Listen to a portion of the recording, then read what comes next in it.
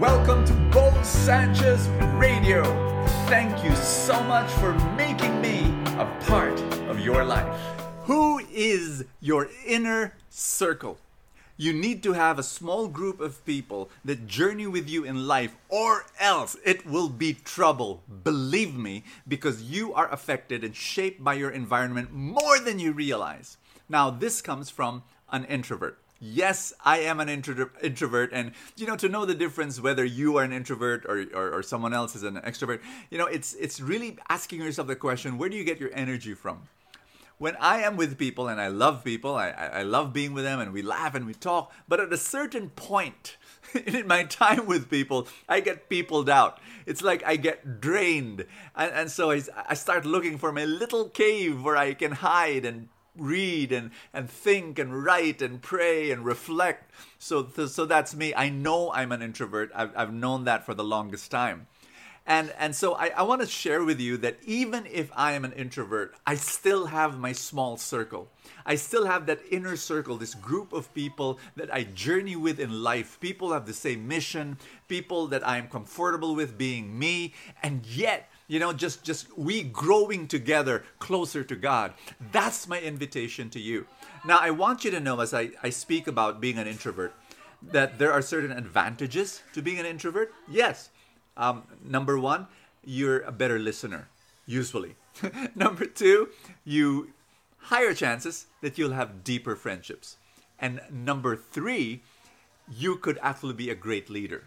Because being an introvert, you really are not so preoccupied with the spotlight and you want others to be in the spot. So there's this humility, quote unquote, hopefully, that there is this humility there. So, and I just, now, are there advantages to being an extrovert? Absolutely. Next video, another episode. But today what I want to share with you is that very, very important that even if you are an introvert, you need to have that inner circle. Why? In Genesis chapter 2, verse 18, when God created Adam, he said, "It is not good for man to live alone." And then he created Eve. I want you to know it's not just about marriage. No, you could be single, you could be celibate, you could be someone that God is calling to live alone, maybe for different reasons, for the mission, for taking care of your family, your parents, or for a business, for a job. You're so preoccupied on that because you believe that's God's mission. Yes, that's fine, that's wonderful, but even still, that verse applies to you. You cannot live alone. God did not design you to live alone. He created you to be with a family. He created you to be with a small inner circle. You need to have a big outer circle too, but you need that inner circle. People you trust, people who love you, people you love. And I am so super blessed that I have that little community for the past 40 years, just journeying with these people. Some of them since 40 years ago, they've been in my life. And then I deal with people who are older than me, people who are my age, people younger than me. It is beautiful.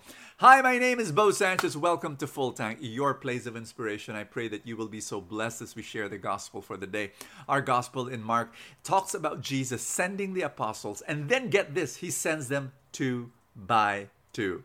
Not one, not alone, not lone rangers. No, 2 by 2, because he knows that we need each other. And I pray that you have that. I'm going to close with 3 simple tips. If you want to develop an inner circle, a group of friends, confidants, that knows your inner secrets, that knows what you're going through, that you can just call up when you're having difficulty, when we're going through a burden, and who they call you up as well. Here are 3 tips. Number 1, prioritize your relationships. Yes, work is important. Yes, school is important. Yes, whatever else is important. But relationships are there, and you've got to prioritize. You got to make time, which comes with number 2. Have a rhythm. One of the things I did was I decided I'm going to meet this inner circles, and I've got a few of them, inner circle 1, inner circle 2. I've got a few of them, and I meet them on a regular basis, like it's on my calendar, like twice a month. We sit down over a meal and we chat and we laugh and we share and we cry, and it's beautiful. So you need to have a rhythm for your relationships. So number 1, prioritize your relationships. Number 2, have a rhythm for relationships. And then here's number 3, which is the most important. Be selfless in those relationships. At the end of the day, whether you are an introvert or whether you're an extrovert, it's Can you be selfless? Can you be there to serve? Can you be a blessing? Because that's the call of God. And I want to pray. I want to pray for you right now. In the mighty name of Jesus. In the name of the Father, and of the Son, and of the Holy Spirit. Father, I pray for every person praying with me. I pray that you guide and lead them to have these kinds of friendships. I pray that these friendships will be strong.